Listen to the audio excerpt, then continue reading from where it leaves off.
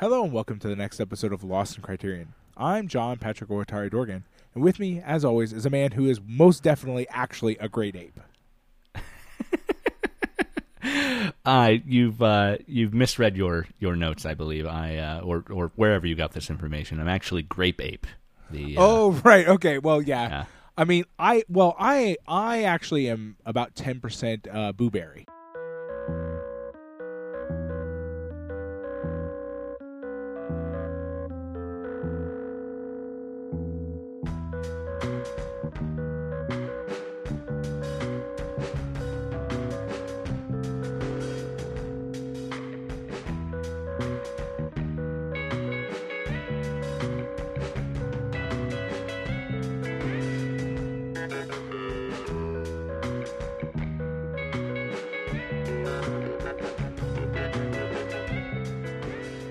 Pat, before we get to the movie this week, I want to talk about our Patreon, patreon.com/lost. Oh, that wasn't it? What we just did wasn't that? No. What we just did was not talking about our bad. Patreon, as it turns out. Over there at patreon.com/lost in Criterion, for just $1 a month, you get access to a bonus episode. We do a non-Criterion film over there.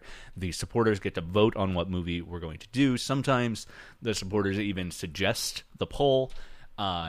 But one option on every poll, no matter what the theme is, whatever we're thinking with the rest of them, one option is always Kazam, the 1996 children's movie starring Shaquille O'Neal as a genie. They made us watch Kazam a couple of times. Yeah, and I feel like I've been let down because the first time it happened, I just bought it because I was like, well, shit, this is going to happen all the time. And I feel like I haven't gotten my money's worth, frankly. You haven't really. You should have just recorded that off of TNT. Well, let's not get into why that's not an option. I should have recorded on TNT when I was in high school and brought it with me on a VHS tape. Right. Should have remembered that. But yeah, that's the dollar tier.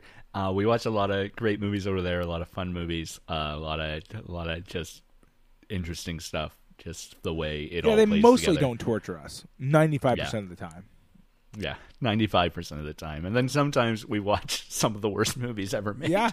Well, I mean, to be fair, that's almost exclusively your fault. Yes. Because when they choose bad movies, it's almost exclusively because you made a list of bad movies. Right. I don't know, fever dream, I'm going to say. The best example of that was I decided to make a list where it was all movies that shared titles with movies in the Criterion Collection. One of my best lists. But because of that, we ended up watching the Will Ferrell starring Kicking and Screaming soccer movie. It's the worst movie I've ever seen in my entire life. Bad. It's just very bad. I swear, oh man, that movie. Yeah. Maybe if I could block that memory out, that would be great. Yeah. So that's the $1 level, and we're very grateful to all the $1 supporters. But a little bit above that, at $5 a month, we promise to thank those people on air. And currently, this is a very short section because there's no one at a $5 mark. Because in the last couple of weeks, I've been saying that for 6 weeks now. Yeah. But over the last couple of months, all of our $5 supporters have popped up to $10 and above. And what we do at $10 and above is really, really, I think, very special. Pat makes a piece of art based on one of the movies we've watched recently, usually on the main podcast, but occasionally one of the bonus. Every so often. Because of the timing, if it's a bonus one, it's a Christmas one. Almost invariably, it's the end of the year bonus. Yeah. But he makes a piece of art. I get that printed up on a postcard and then mail that off. So if you're in America, support the USPS. I mean, I hate to say it, but probably no one's ever getting these postcards ever again. Right. It is not financially viable for me to spend $5 to mail a postcard. So, well, and then when you consider the fact that all of those companies use the USPS as a sort of backup chain because they do not actually have enough staff to do the thing they say they're going to do. Right. Almost all of those companies that are not the USPS just eventually ship the last mile with the USPS anyway. Right. Especially if it's just paper mail. To the point where, like, I mean, I'm sorry you guys aren't going to get the cards anymore. I mean, we'll be sending them, and I assume they'll just arrive in bulk at some point. You'll just be like, get home one day from work, and there'll be 6 months worth of cards just in your mailbox. Eventually, it will reach a tipping point where it is finally cost effective to take them to your house. Yeah, right. It'll be like a whole stack of them, and like they'll be in various states of decay. You'll be able to like look at them like tree rings and be like, yes, this one was September 2020. It'll be great. Back before the happening. Yes, but that is $10 and above, and we are reliant on the Postal Service for that. Alas, please, yes, we are. If you weren't already inclined, for our sake, please support the Postal Service. So thank you very much to our latest $10 supporter, Patrick Yako, who just started this month as of the recording, but last month, I think, by the time this actually posts, maybe even 2 months ago. I think this might be early September. I have no idea what number we're on at this point. I have no idea how far ahead we are at this point. That's the weird side effect of this pandemic is that we've had very few scheduling conflicts. Yeah, just do it whenever. So we're actually pretty far ahead on the recording schedule, which is its own other problem. So, but yeah, thank you so much, Patrick, for signing up. Also, big thanks to Jonathan Hape, Adam Spickerman, Michael McGrath, Jason Westhaver, and Christopher Otto, who are all $10 and above supporters. So grateful for enjoy that. Getting your stack of postcards in 6 years. Yeah, whenever that happens. I'm going to derail this podcast really hard right now. So a thing that happens in Japan at New Year's is everybody sends New Year's cards to a list of people that they've made. It's like Christmas cards in America, but on a radically different scale because it's postcards. They're very cheap. And so, for example, my wife prints 400 every year. And that's her list. I have another list of 150 that I send. Okay?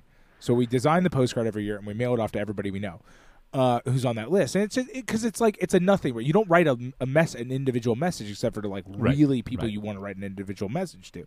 Everybody just gets the same postcard. It's just an update. People do it in Japan when they move houses and stuff too. You get a postcard in the mail saying like we moved and stuff like that, or like this really big important life event happened.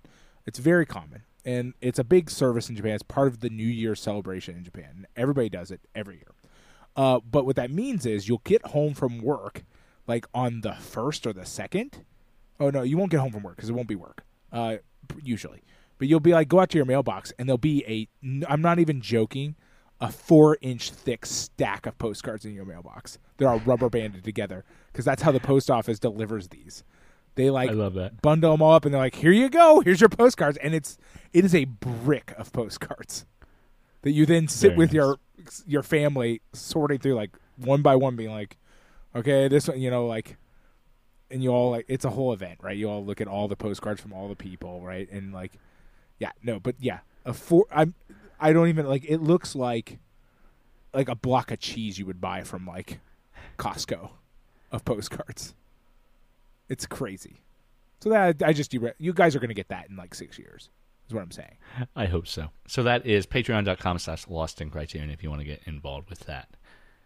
This week we are talking about another Lindsay Anderson movie. We talked about, which was the first one? Oh, that was the school shooting movie. Right? If, yes. Yeah. Our only other one. And you may recall that If contained one of his documentaries, Thursday's Children.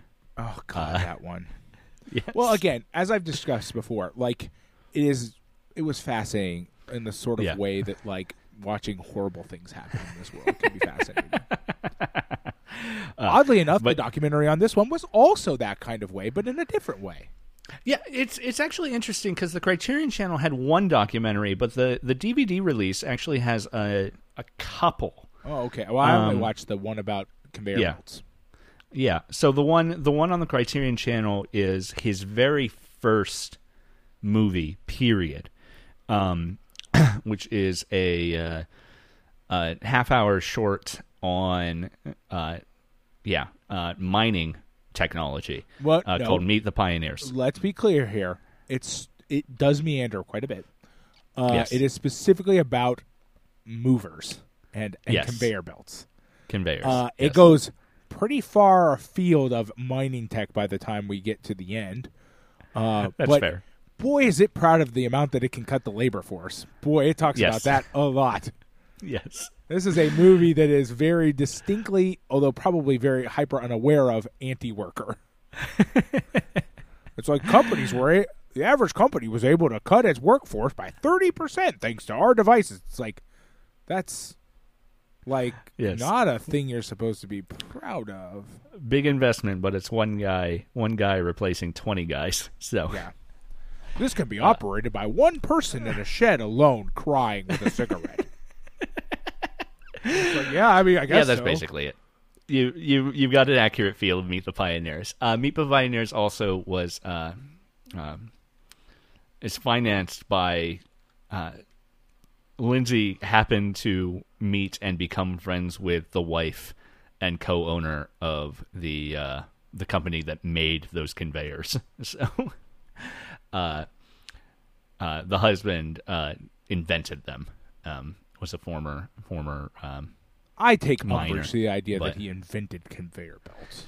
He did not invent conveyor belts so much. He invented sticking them in holes and being like, "Look at what I made, guys." Yes. Hey, listen. Before he stuck those conveyor belts in holes, no one believed you could put a conveyor belt in holes. So, yeah, they laughed at me, but I proved them all wrong. I put my conveyor belt in the hole. Yes. Also on the DVD, and unfortunately not on Criterion Channel, so we didn't get to watch, is Wakefield Express, another early documentary from him from 1952, which is about the newspaper in Wakefield. Wakefield is the town that The Sporting Life is filmed in, by the way. Okay.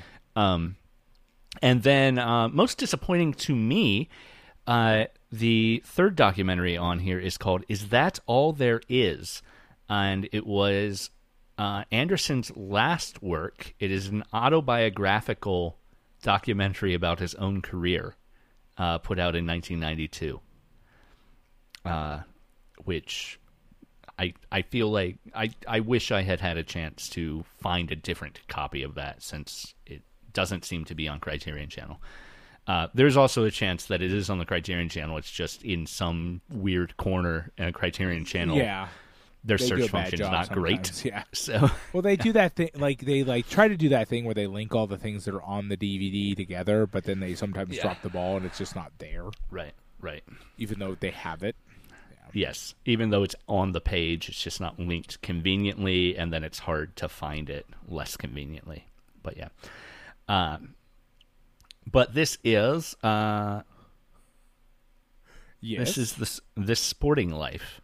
Is it called This? It is called This Sporting Life. I've been calling it This Sporting Life the whole time. I'm sorry, you've been missing the first word. I mean, I've mostly just been thinking about Decemberist songs since we knew that we were going to watch this for I don't know. I've been thinking about it for 3 weeks now. Right. Yeah. I was really hoping that the song was based on this, and it's not, which is a disappointment. Right. Well, Billy Liar was a little more closely inspired. Yeah, by, I mean, I suppose, yes, but the one that's called Sporting Life, one would hope was. Yes. But it's not. This is a 1963 film. It is based on a 1960 novel of the same name by David Story. Story was himself a former rugby player, a former miner. I don't know how autobiographical the novel is beyond that. Story, interestingly, used his rugby career to go to art school, and it was after he was in art school that he wrote the novel. The novel won the Macmillan Fiction Award in 1960.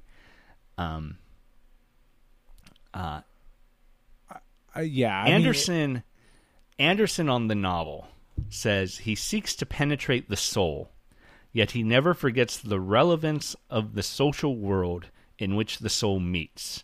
Conflict and struggle. He labors to balance the ambiguities of our nature, male and female, tenderness and violence, isolation and love, which I think says a lot more about Anderson than it does necessarily about Story. Yeah, maybe. But yeah, that makes this another in the long run of mid-century battle of the sexes. Boy, I'm getting tired of these, man. Let me tell you. Yeah. Woof, Yeah. man. These are. I did not know what I was signing up for. Like we have watched so many. Like I mean, okay. I would like to be very clear about something. The Wikipedia page for the Sporting Life novel is literally just a stub. So you're watching a movie based on a Wikipedia stub, basically, which I think is a bad sign. That no one has ever loved this book enough to be like, I got to go in here and fill this shit in. Like, I am a David Story expert, and I've read this Sporting Life thousands of times. I better go put it in here. Like, whenever we hit a stub on Wikipedia, I feel like, oh boy, we've walked down a weird dark alley now, boys. Like, I know it's not a perfect sign, but it does feel like it, right? Because, like, this, it feels like there was a time period where people would just make a movie out of any old fucking novel you wrote. Well, I cranked this out on a weekend. You want to make a movie about it? It's about the battle of the sexes. Women are from Venus, men are from Mars. Am I right, boys? And then they all punch each other in the shoulder. Actually, they punch the girls in the shoulder because that always happens in these movies.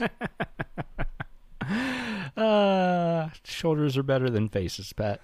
Well, I was being hyperbolic. I meant face. Yeah. I was just, I had already said shoulder, and I was trying to be like I was trying to create a sort of parallelism in what I said. It's mostly faces.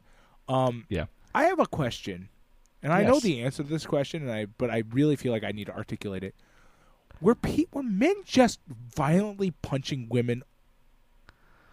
I know they are still doing this. I'm aware of this, but like my own personal life experience has never actually included a man punching a woman in the face. And so I find this is a weird hurdle I've always had trouble to get over in these movies. Is I understand that violence against women is a humongous problem that is happening constantly around the world. Right. But I've never seen it, which means like when I see it in movies, I'm like, what is this? What is happening here? Why does every director be like, well, now we got to get on to our punch the woman in the face scene. Bill, get over here. Tracy, line up. Where it particularly gets me, and this Sporting Life is certainly an example of this, is when it is presented in a way that implies that violence against women in that manner is so normalized in society. Yeah, that's what I'm trying. Yeah, no, that totally. someone who commits that act of violence is still meant to be the hero. The hero, still meant to have our sympathies as viewers. And that's not. I mean, certainly not every movie. The main character is a hero or meant to have our sympathies throughout the entire thing. This Sporting Life is one where the main character he's meant to, but I have about 0 for Frank Manchin here. But Machen. But no, like when I was getting at the same thing. I was kind of being flippant about it. I kind of regret that. But like, I don't like it's just a thing that's just like every director seems to feel like in movies of this era of this type that like that's just hey guys, it's just a part of life. I've got to have the punch the woman in the face scene because we all know it happens. I mean, like I do. I go home and I don't understand. Did no single director in the 1960s, 1950s, 1960s have a relationship in which they would be like, why would this man punch this woman in the face? You know what I'm saying? Right. Like, was that...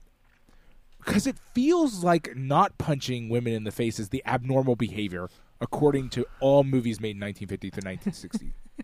Right. You know what I'm saying? Right. Like, and the Criterion Collection has only reinforced this impression for me.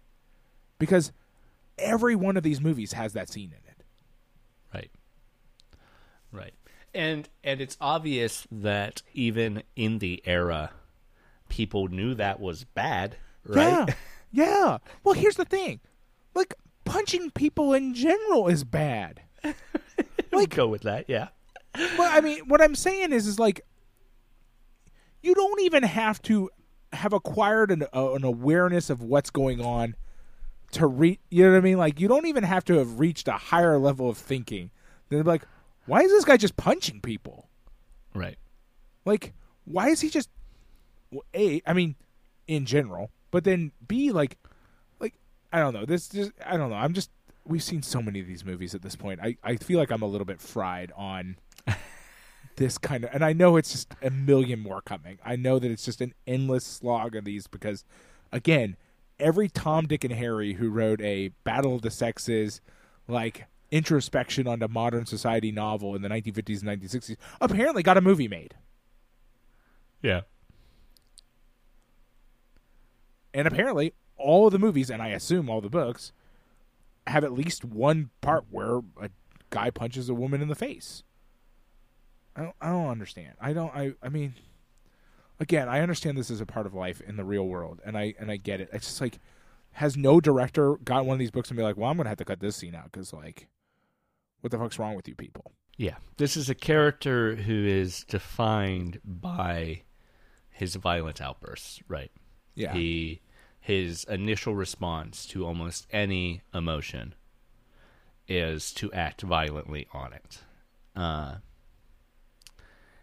And to suggest, as Anderson's quote about the novel suggests, that this is the balance,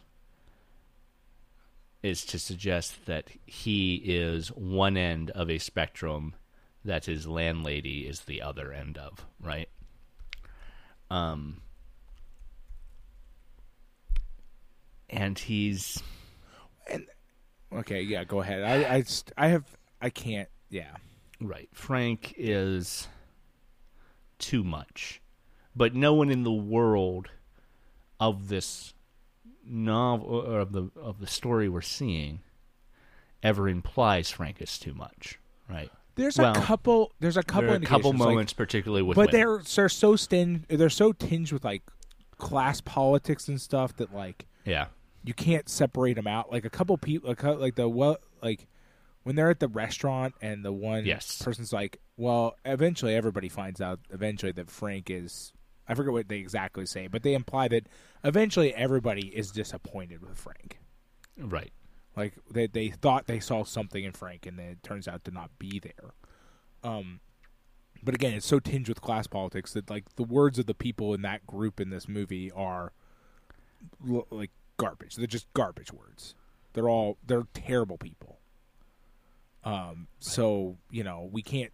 It is disappointing for them to provide all that expression of that. Then again, like, Margaret articulates that quite a bit in the film, right, in the sense that, like, she wants nothing to do with him. Right. Repeatedly from the very beginning. Constantly. Yes. And, I mean, I would argue, and I thought about this the whole time I was watching the movie, that this is actually a movie about Margaret, where somebody just couldn't deal with the idea of her being the main character. Yeah. This is a movie about... It's not, because he's very clearly the main character. He's very clearly supposed to be the one we sympathize with. But the story that is actually happening here is about a widow being harassed to death. Right. All right. Frank is presented as a tragic character. And Frank is a tragic character only in the sense that he is the cause of his own failings at all times. And Margaret's death is part of his tragedy, right? Margaret's death means that Frank is forever stuck in his life. But Margaret was never actually Frank's salvation in any meaningful way. I mean, literally, like, this is literally a movie about a rapist, right? Who then turns that behavior into some sort of weird non-consensual relationship. Right. Because we see what happens when she tries to remove him from her life. He will not go. Right. Like, he turns what is supposed to be a tenant relationship. We immediately begin the movie with him turning it into constantly trying to turn it into a sexual relationship. Right. With a woman who is very recently whose husband literally just died. And like he's in their house doing wildly inappropriate stuff all the time. Right. He eventually rapes her. And then like it manufactures this familiar relationship where like I assume she just doesn't feel safe to like try to stop it because he's wildly violent. Yeah. Has no capability of expressing emotion except outside of violence. It is a horror movie. When viewed from any angle other than Frank's angle. Yes. But that is our main character. Accurate. Yeah. But then again, that's par for the course with all of these movies. Right. This is what we got. I read the reviews for our podcast, right? And somebody was very unhappy with my thoughts on Romer, and like, hello, here we are. Watch 200 of these, and then tell me how you feel about tragic male characters who are wildly violent or otherwise emotionally stunted, like can't express their feelings. It is tragic that these characters are emotionally stunted and can only act out in violence. That is tragic. I don't want to underplay that, and there are plenty of examples of people in real life. It is a tragedy of the way society constructs what a man should be, and that is the problem. But the movies almost never deal with the fact that he is like this because society made him this way. Like this movie doesn't ever talk about the actual tragedy being that he is just a personification of, machismo, right? Like of this idea of just being that like he's not allowed to possess any emotion beyond aggression. Now this movie does at least a little bit play at the idea that his bosses are just using him, right? Yeah. But he seems to have some amount of upper hand in that relationship too, right? He gets the outrageous sum that he demands, right, as payment for this, and he goes unpunished, even as he breaks the nose of his own teammates for undermining him on the field. Before he's even on the team, and then they hire him. So, right. I mean, it has this weird hint of class that sort of like class politics in it, but like the movie seems to imply at various stages throughout it that like this is this at least temporarily is a successful strategy. Right. Just walking around being just a wild asshole. Right. He gets the job. He gets the tryout for being overly violent in a fit of jealousy. He gets the job after being overly violent during the tryout. Right. Society rewards him for this behavior constantly. Right. And that's the issue, right? Frank's tragedy is that society has rewarded him for acting in the way he's acting. Not that Margaret dies rejecting him. Right. Not that he possibly murders Margaret rejecting him. She dies of a brain hemorrhage, right? There's a real serious possibility that's the implication, right? Like, it is very vague, but I mean, she dies. The correlation there is hemorrhage. There's enough time pass that we get other things, and the movie's timeline. Which I really love the way the movie functions time-wise. The jumping back and forth, I think, facilitates the movie very well. It's probably the most interesting thing in the movie, right? Particularly for a character who's definitely suffering multiple concussions. I think it services. Well, I mean, the best part of it, there's a whole other version of this movie where we just assume he's a super hyper unreliable narrator. Right. Because he's just got severe brain damage and we have no idea what's going on. Yeah. But yeah, Frank is. It is always, and that's really every bit. Every bit is envy. Envy is Frank's sin, and Frank's only reaction to envy is violent outbursts. He's envious of Margaret's dead husband because of the relationship Margaret has with him, because he thinks the dead husband is getting in Margaret's way of wanting to be with him. Right. Well, I mean, Frank does the thing that we always see. We see a lot in these movies, where he just assumes he has a right to Margaret. Right. That, like, she is now his. Like, as a tenant in her house, somehow. Right. Like, he's bought his way into her. Like, she's, it's like, well, she's a her prostitute. husband's dead. I'm obviously, Yeah. It's weird. That part of this movie is. I have a lot of trouble getting over. And that. He shows up. Deeply upsetting part of this. He shows up after he's hired and starts bragging to her about the money. The money. She is very right there, explicit that Weaver is giving you this money when he gave me nothing. Right. When my husband died under his my service. husband's death a suicide. Right. In the most dubious way possible. Right. To guarantee that I got like nothing. Yeah. Like. Yeah. Yeah. Right. Weaver's a bad guy. Yeah. And Frank is continually subservient to Weaver throughout. Yeah. And then even in the end, on Margaret's deathbed, we get that I was reminded of Through Glass Darkly. You know, it's a very Bergman God spider on the wall, right? That Frank smashes as the ultimate culmination of his completely dead psyche at this point, right? He is is this point where he rejects everything, and that segues to him being described as just a great ape on a football field, right? Because he has no more. It was the last vestiges of his emotional attachment to the world. Were a woman he really should not have been pursuing, who reasonably rejected his pursuits. Right, and is very clearly like, we need to be like, the movie does a thing which I do not care for. Yeah, but because she submits to what is, I can only imagine, extremely violent pressure. Right, and essentially, it is a form of abuse, and she is not in a consensual relationship here. Okay, right. This is very clear, and the movie continues to make that clear.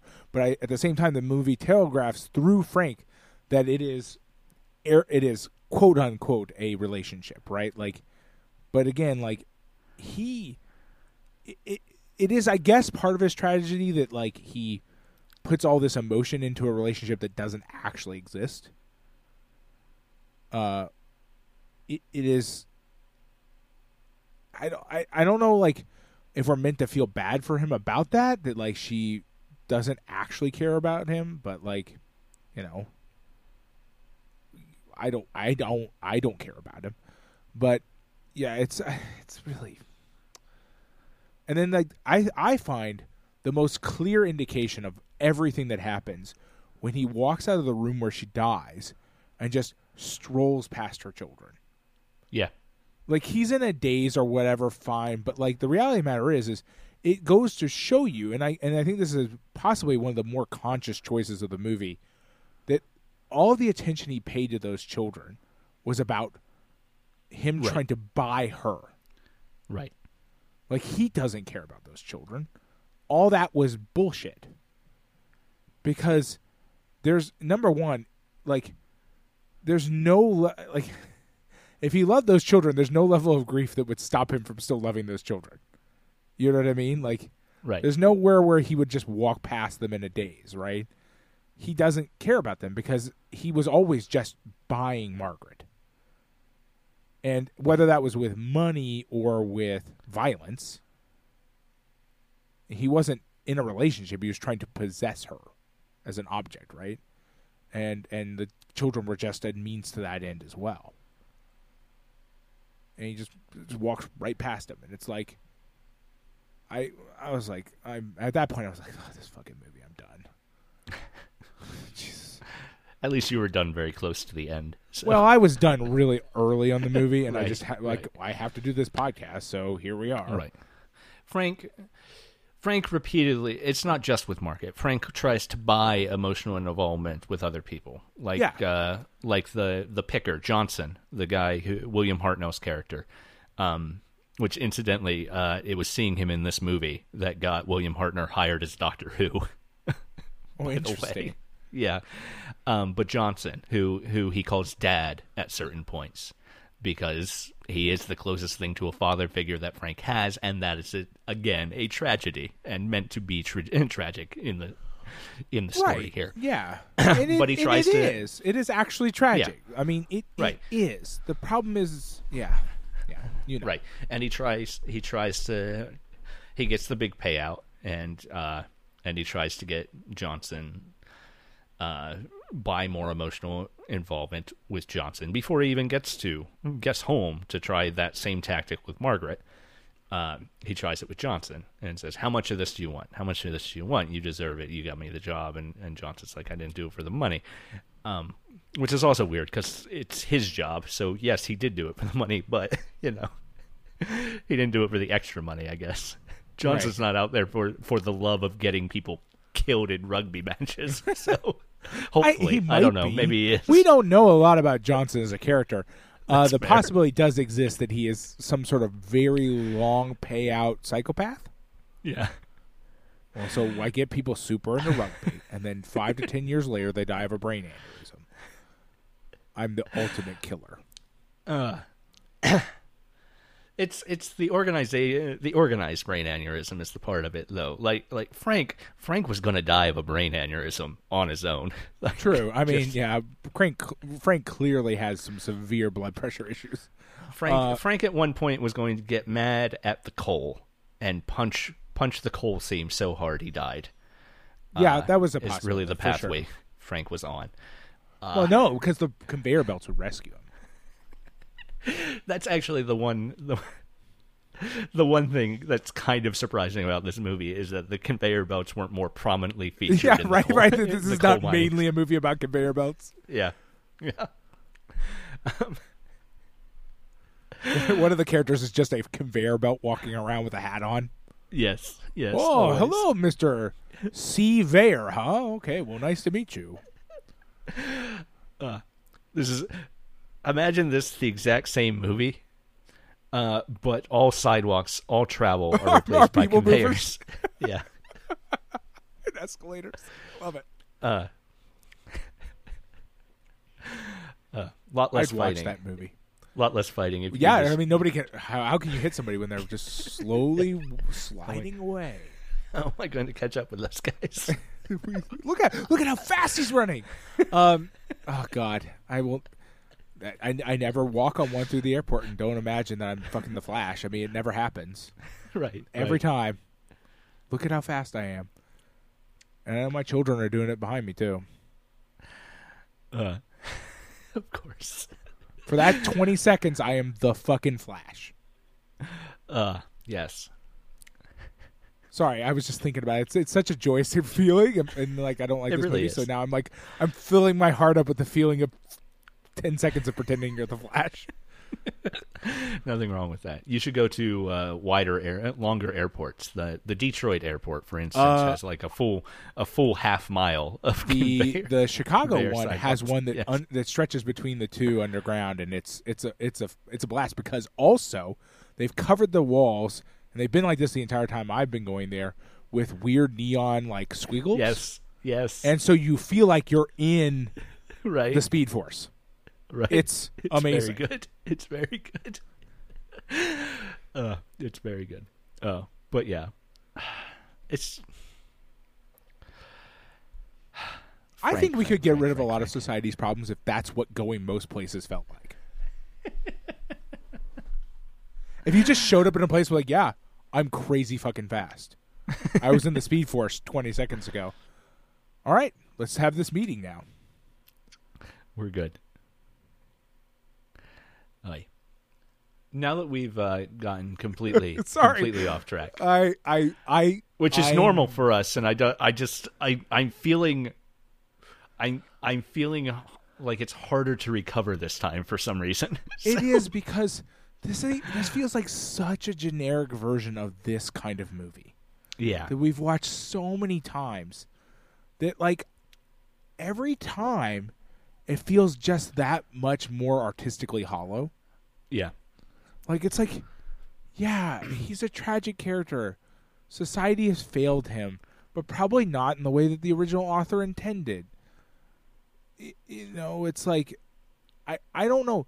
Do you think the original creator, whether it's was it Story or whether it's Anderson, wanted us to look at this from a perspective of like, well, society failed him by building up this hyper, like, aggressive version of masculinity that, like, eventually will destroy any person who submits to it?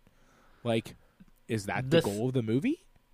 The thing I feel, and please correct me, I feel like all kitchen sink dramas, you know, the early British New Wave, right, that are stories that center usually men who cannot fit into normal society for whatever reason. Mm-hmm. And with I want to say Walter Mitty. It wasn't Walter Mitty. With goodness, we mentioned at the top of the show the other Decemberist song. With Billy Liar. Billy Liar, yeah. With Billy Liar, it was a younger guy who, you know, lied to get women, and lied because he couldn't get women. And so, you know, he's not necessarily the violent aspect of that, but it's But that's violence too. Yeah, it's stories of men who feel entitled to the attention of the world around them. Yeah. And which is almost always personified in a woman in these films. Right. And to an extent, as a rejection of normal film narrative, I get that, because the working class does deserve to have the attention, particularly at a time when they are not getting the attention from mainstream media. Which is all the time. Let's just be clear here. Like, is just as true now as it is then. And, you know, I would be equally distraught if this took some sort of noble savage view of the working class, which, you know, happens every so often too. It does, but articulating in that way sends my brain in a really weird direction of imagery that is, yes, I understand what you're saying, but right. Yeah, we've definitely seen that movie before. Right. So story's interesting in that this is at least semi-autobiographical. He shares a background with Frank. Right. I mean, that may be the extent. And hopefully he does not share a lot wild, horrible violence of background with Frank. But yeah. But Story managed to get out, right? He went to art school. He wrote a best-selling novel. I don't know what happened in the rest of his life, and as a mid-century writer, maybe it's not great. I mean, he's basically we did watch Under the Volcano fairly recently, so yeah. I mean, yeah. Anderson's more interesting in that regard, I think, background on life, because he's the son of a royal engineer. Army officer in North India, and he's or South India, I guess. Then he goes to Oxford. He's got this public school upbringing, in the British sense. And he goes to Oxford, and he's, we talked about this a little bit with If, I think. He's a closeted gay man when he first starts making movies. So he's got an outsider perspective too, right? And a longingness to belong that eludes him, though certainly not in the same way that Frank's longingness to belong eludes him, right? But then he also, Anderson is also sort of a mirror of the French New Wave in that he started a film critique magazine called Sequence that he worked on from 47 to 52 when he was first starting to make documentaries, and was a writer of film criticism long before he started making narrative film. So his background is interesting, at least, but also very different to these sort of working class characters that we are familiar with him for. Yeah. Right. Well, I mean, the other movie we watched of his were not particularly working class characters. Well, they were a weird. That was a strange. There are definitely class issues. There are. I would say that, like, I don't think that's the main narrative thrust of it, though. Yeah. But it may be perhaps a lot more closer to Anderson's life. I agree. I think it deals a lot. The class issues are an upper middle class guy struggling against the upper class, right? Right, and then but I think that movie is mostly about it. I feel like that movie much more closely tracks to a more aware discussion of male, the violence and aggression of masculinity, right? Like, that movie is much more about that. This movie is too, but I don't get and this is just an impression, but this movie doesn't feel like it's commenting directly on that. I feel like it's a part of the movie, but in If, it is definitely talking about that. Within If, every man is a part of that struggle, that structure, right? Right. Within this movie, within If, every man is an active participant, right, in that system, acting violently. Within this movie, a lot of people are passive participants or behind-the-scenes participants. They are still active participants. They're still participants, right? Well, I mean, we know because they in a real-world scenario, in the movie, they are literally non-characters for the most part, because this movie has very few characters. Weaver and the rest of the team ownership hierarchy are just as complacent in Frank's violent nature, absolutely, and are using that violent nature to their own ends, right? So they are enabling it for their own ends. Johnson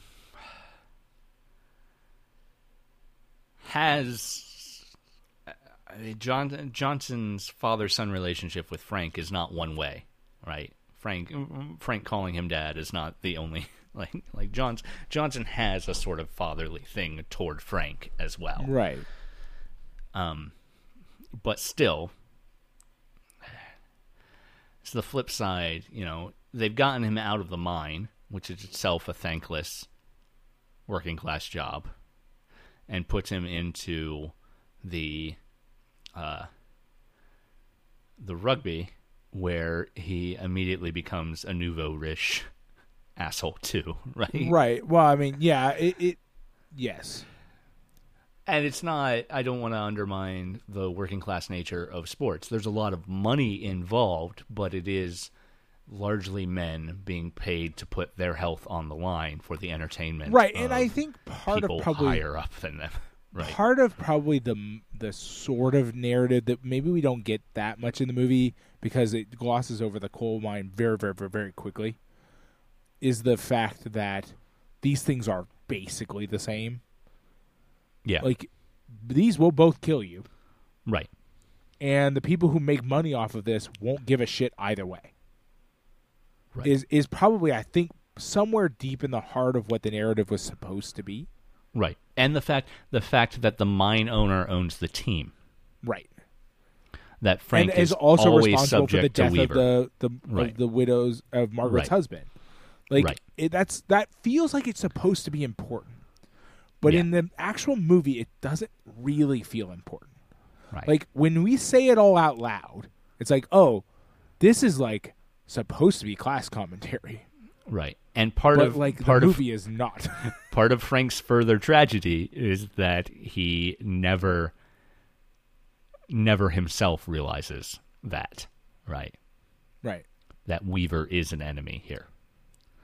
And I don't think I would have liked this movie better if it ended with Frank beating the crap out of Weaver. No, but there is definitely a way to have made this movie. And keep in mind, the writer of the book wrote the screenplay. So we're not talking about a translation error here. Yeah. At least not in sort of intent. But it still does feel like there is a version of this where they really dig into the fact that Weaver is the enemy here. Yeah. And this movie is not about that. This movie is about Frank being an outsider, sort of, though, because, again, he's rewarded at every step for his violence. His violence doesn't actually make him an outsider. It just makes him a tool that can be utilized, right? Like, I mean, he continues to be useful to Weaver at every turn. Right. Yeah, I mean, he doesn't, like, it's not like, you know, even something when you get into something like Billy Liar or something, those behaviors did make that person a true outsider. Right. And then you and I also both know that Frank's sort of aggressive masculinity, and we as an audience know, and this is probably, again, outside of the scope of the movie, is not that different from a standard behavior set. Like, the society, as far as we can tell, that the movie takes place in, and ours too, rewards that kind of violence. So that if a society rewards a behavior, it's not a behavior that is counterproductive. You know what I mean? Like, you get rewarded for that behavior, so it doesn't really make you an outsider. What he's an outsider is when he tries to play his nouveau riche game, and he does that thing that we see in other movies about sport. People in sports later, you know, we see there have been plenty of movies about this, where people who came from a lower class background get suddenly access to money and kind of go hog wild. Right. It's sort of trope of many movies. Yes. Right. And then, like, you know, the people are all laughing at him, and that's air quotes, I think, supposed to be his tragedy.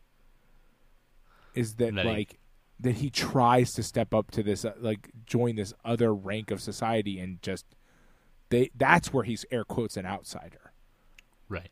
Among sort of his own class, Frank is not an outsider. And he's maybe more violent than other people. And that where this becomes a more broad critique of sport is that is true, really, of the vast majority of sportsmen across the world. Right? That no amount of money buys them the general acceptance. They have a lot of respect as far as the abilities they bring to the field, right? In whatever sport it is. But that is different than the actual, like, look at, I think of Copernic, you know. Right. Yeah, and particularly when Copernic first started his kneeling while he was still, you know, he's actively punished within his career even for attempting to have outside interests, right? Right. And certainly his outside interests were to push against the confines of institutional white supremacy. But I'm reminded particularly of a lot of early arguments that would show pictures of his house and say, well, this man has no right to complain about oppression. Well, I mean, we can go back. There's plenty of examples of that, but Muhammad Ali is a classic example of this, right? The right that you owe white society a debt for us deigning you with fame and fortune. Right, yeah, it's the classic, like, we raised you up, we can knock you back down sort of thought process, right? And certainly with Kaepernick and with Ali, they were knocked back down, right? Right.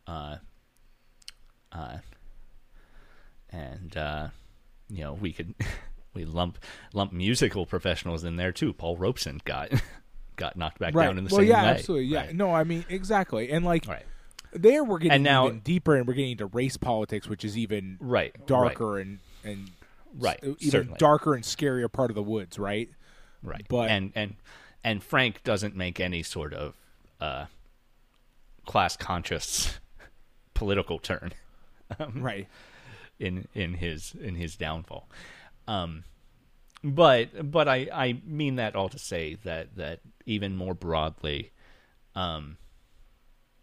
there is a sort of stuck pathway that sports people are in, and within America, class and race are so intertwined that it's hard to separate. And if we think about examples of sports people who are still stuck within that socioeconomic structure, inevitably race is going to play into it, right? Particularly in America.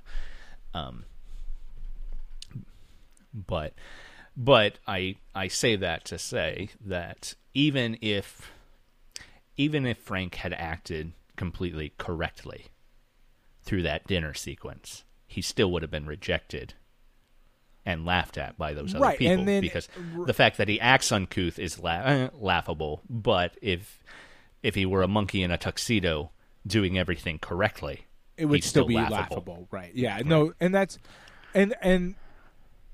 yeah, exactly. That's kind of where I was mentally going with it as well. It's just a thing we brought up before that I kind of wanted to loop back to was we had talked earlier about the idea that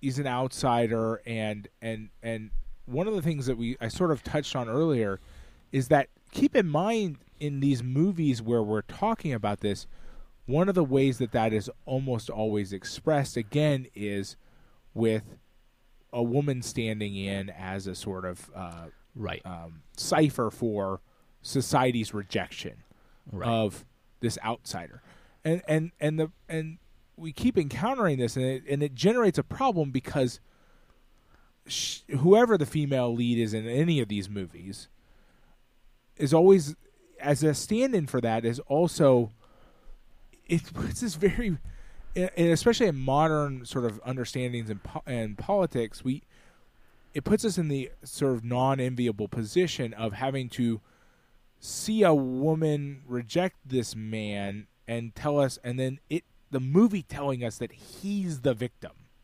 Yeah. When then, inevitably, in these movies, he is inflicting some sort of violence on that woman because she is the stand-in for society's rejection. And then we don't ever address the fact because, again, of sort of, I guess, we just don't have that sort of mindset in any of these films. Don't ever address the fact that, like, what she's going through in the movie is so much more significantly painful and difficult than what the main character is going through. Right. Like, yeah, I mean, his life is pretty shitty. She's been forced into a relationship she doesn't consent to by a wild, violent man who took over her house and eventually drives her to the point of death, whether it's through punching her or just exhausting what will to live she had left by just sort of sucking it out of her by being this weird nightmare that she can't escape from, right? I mean, like, even if his punches didn't kill her, he killed her. Right. So even, maybe we've implicitly said this already, but to make it very explicit, Frank is trying to force onto Margaret the relationship with hierarchy that he experiences himself, right? Yes. He is selling his body. Yes, yeah. He is selling his body for profit, and it is the only way he knows how to interact with the world. So he, in turn, wishes to buy her body with those profits, right? Right. And doesn't understand why she doesn't want that. Right. And again, it's an internalization of broader societal norms, and the norms are the issue, and the norms are the tragedy. And maybe the film is more explicit about that than we're giving it credit for. Maybe we are having this I'm really struggling with the movie with regards to that. Like the whole time I was watching it, because it at times feels like it is, and then at times feels like, well, am I still supposed to feel bad for him? Right. Right. And I can't feel bad for Frank for being that, but I can feel bad for the inevitability that he would become that, Right. Not... Well, right. I mean, you can still feel bad that right. society made him this. Right. Right? Right. Yeah. But again, we get into this thing that we've talked about a bajillion times in this movie. Frank is a person possessed of free will. Right. Frank doesn't have to be this. Society certainly put him on a path towards being this. Right. But Frank, there are other people on very similar paths who are not this within the realm of the film. Exactly. Right. Even within the film, we find people who are playing this sport, which is hyper aggressive, who are themselves able to sort of isolate that behavior to right. football. Well, rugby in this situation, but I mean football in the parlance of the movie itself. But he doesn't, because in that sense, that is sort of how partially the movie tells us that he is abnormal, that he is tragic because he can't do that. Maybe. But again, the movie only gives us one sort of really obvious, like the main manifestation of that being problematic is his relationship with Margaret, which is inherently like not his tragedy but hers. Mm-hmm. Like again, we've encountered this so many times in these movies that it's I feel like we could like possibly just record some pre-recorded B-roll of it, and you could just like splice it in. We could make these episodes like 15 minutes long. For us, they could be a full hour for the audience. Because again, you just get back to this thing where like, it is very hard to recognize him as a tragic figure because his actions are result in tragedy much greater in another character in the movie. Right. I mean, again, like, not only does he drive her to death, but it also orphans her children. Right. Which is a whole... and it's not like, again, it's not like at the end he, like, picks them up and decides, like, I have an obligation here. Right.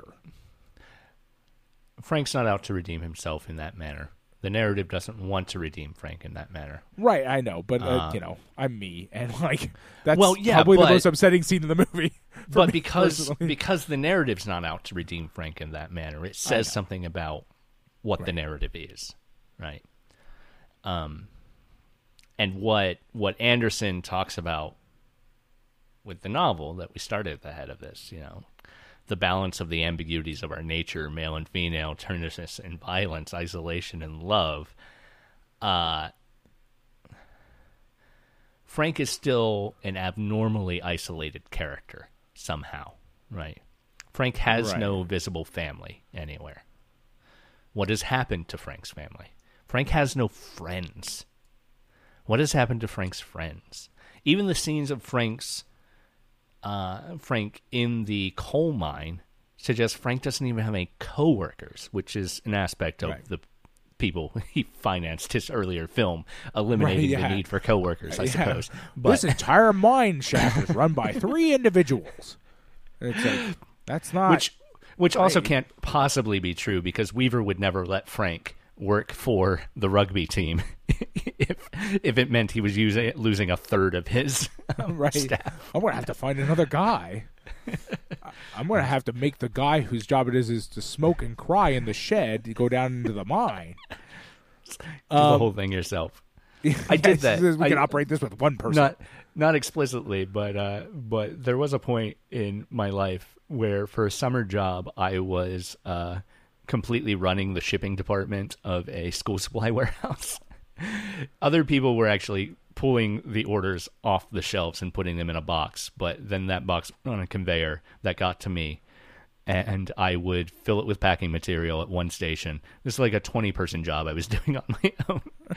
Send it down the line, seal it, label it, send it down the line, put it on the truck. But yeah. Good old conveyor belts. They made that possible. Yeah, Adam. They really do. Conveyor belts are super helpful like that. But yeah, Frank is desperately lonely and maybe doesn't actually notice that he's lonely in a way. I mean, it's hard to. I do think part of the movie is a revelation to Frank that nobody likes him. Yeah, like we do find out, like, we see them with his team on the bus, and he like kind of is always harassing them too. Right, like right. They're being polite, but like they clearly, I mean, they're in that sense the acting's pretty clear. good. Like they constantly telegraph, like, I fucking hate this guy that we have to spend time with. The closest Frank ever gets to actually relating to anyone is in the bathtub of the changing room. Yeah. Which is maybe saying something else from Anderson's background, right? Which is, fine too. And well, I mean, again, if plays with that much better than this does, right. though. I mean, in terms of like that feeling. Given when this movie came out, that would be an interesting thing for Anderson to say in the way that he says it.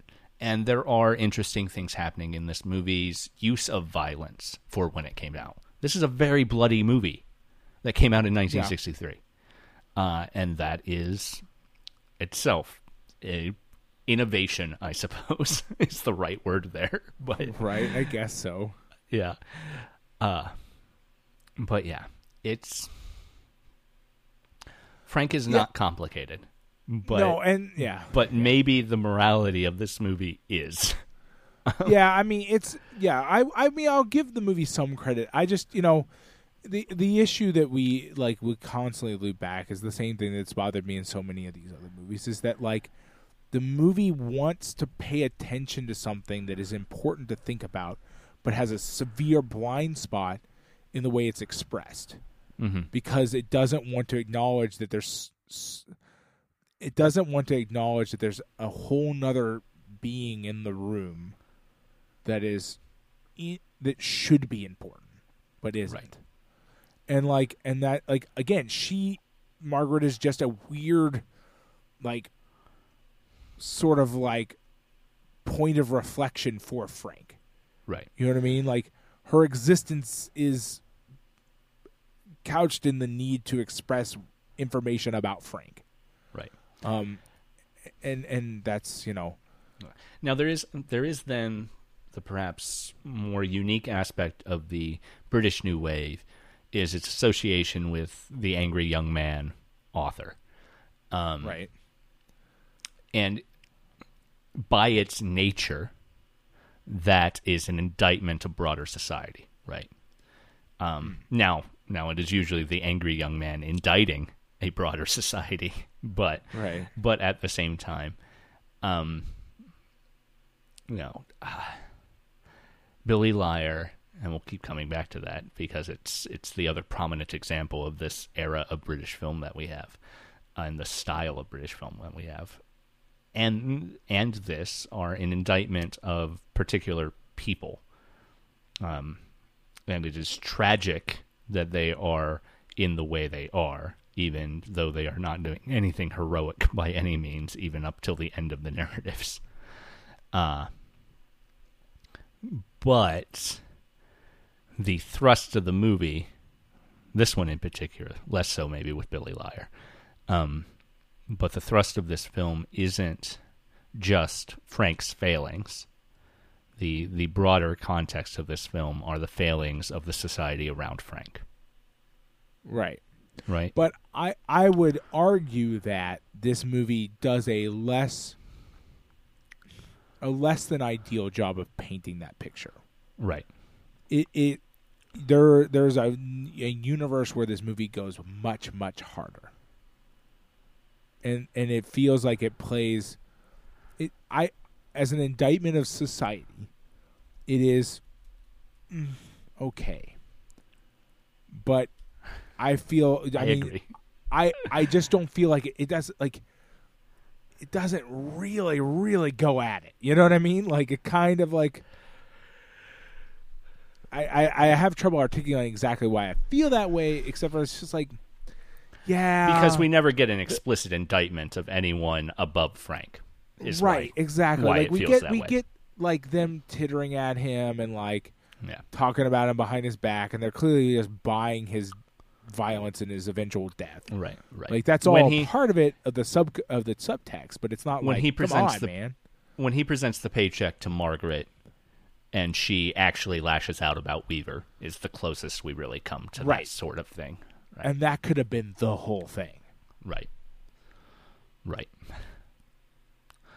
But like, that, again, the making that connection, that three-way connection about Weaver, and that's the emotional turn explicit of their relationship. Really, is that Weaver's shadow is the frame by which we have the shadow of her husband's death. Right. But the movie is not incredibly intent. It wants to leave that as subtext. The subtext exists, but it wants to leave that as subtext. Right, yeah. And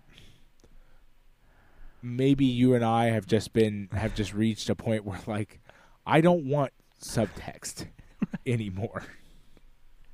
You know what I mean? Just fucking say it. Time to rub your nose in it, society. Come on. Yeah. Like, come on. What is this shit? Yeah.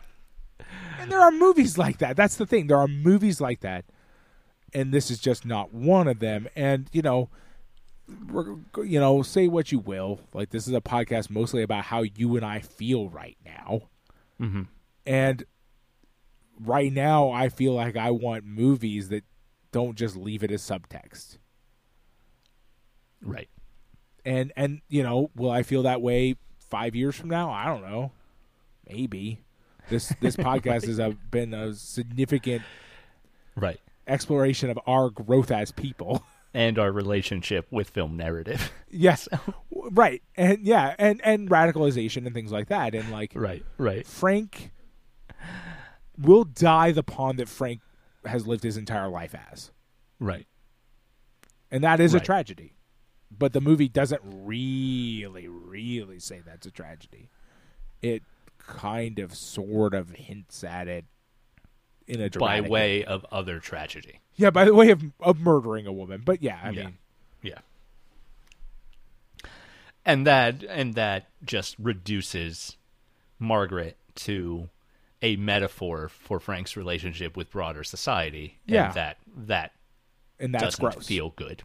Yeah. And we're tired of it, frankly. And I'm tired of it, yes. Yeah, really, really tired of it. I'm sure we will watch 100 more of them, 200 more of them. Boy, there sure were a lot of these kind of books.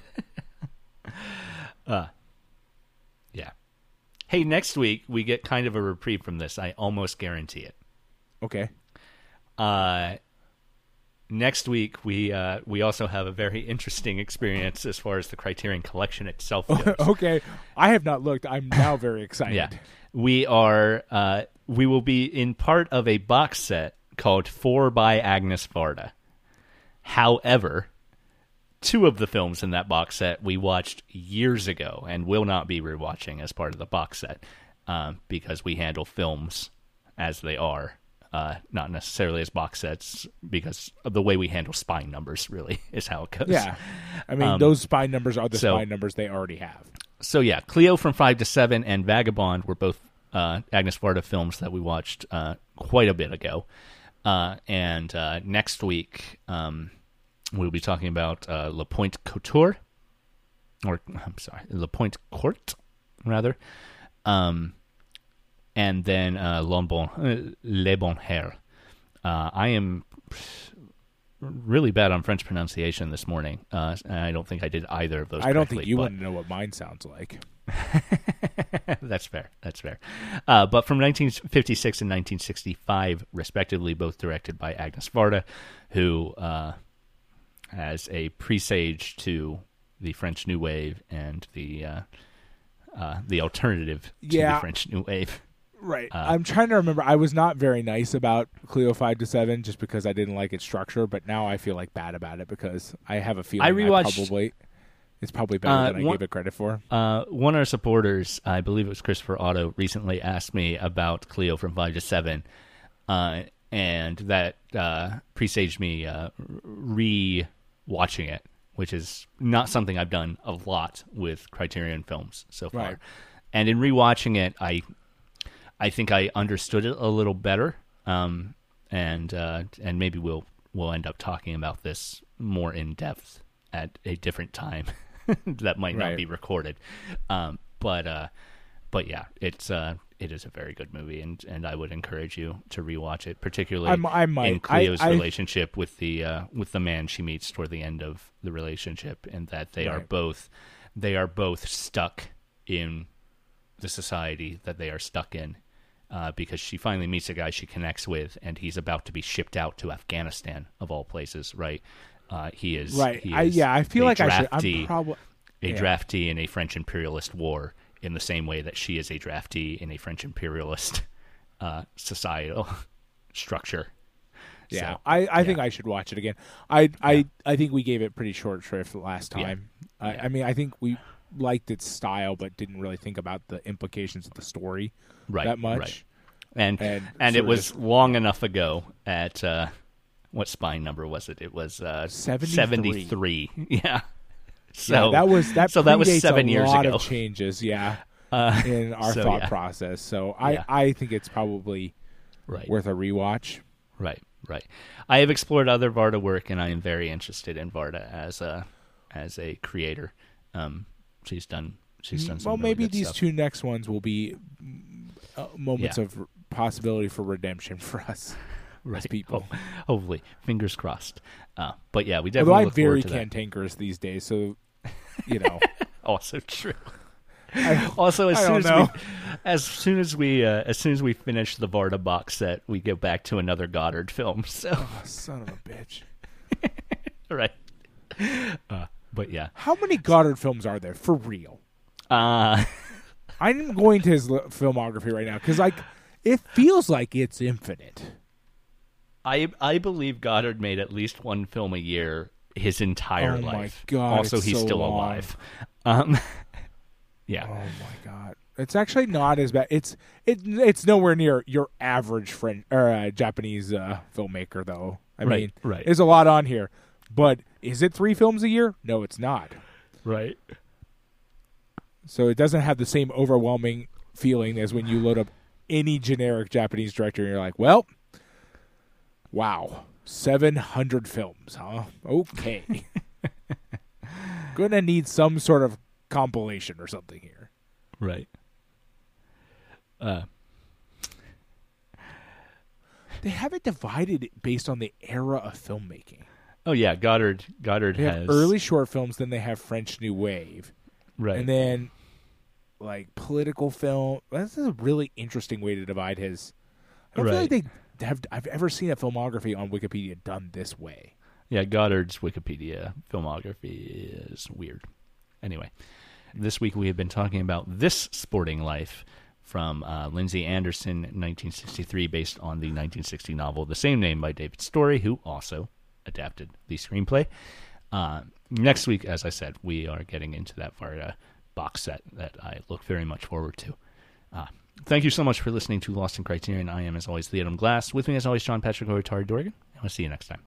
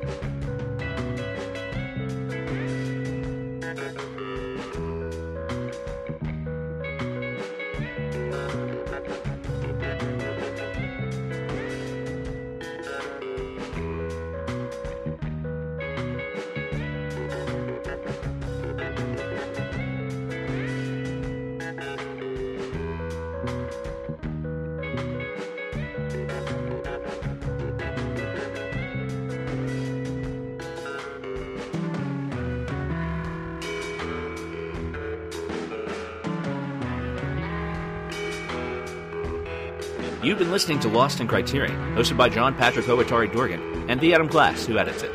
We're a production of WithTwoBrains.com. Jonathan Hape does the music. Check him out at jonathanhape.bandcamp.com. And hey, if you like us, why don't you give us a review on iTunes, like us on Facebook, or support us on Patreon. That's patreon.com/LostInCriterion. We'd appreciate it.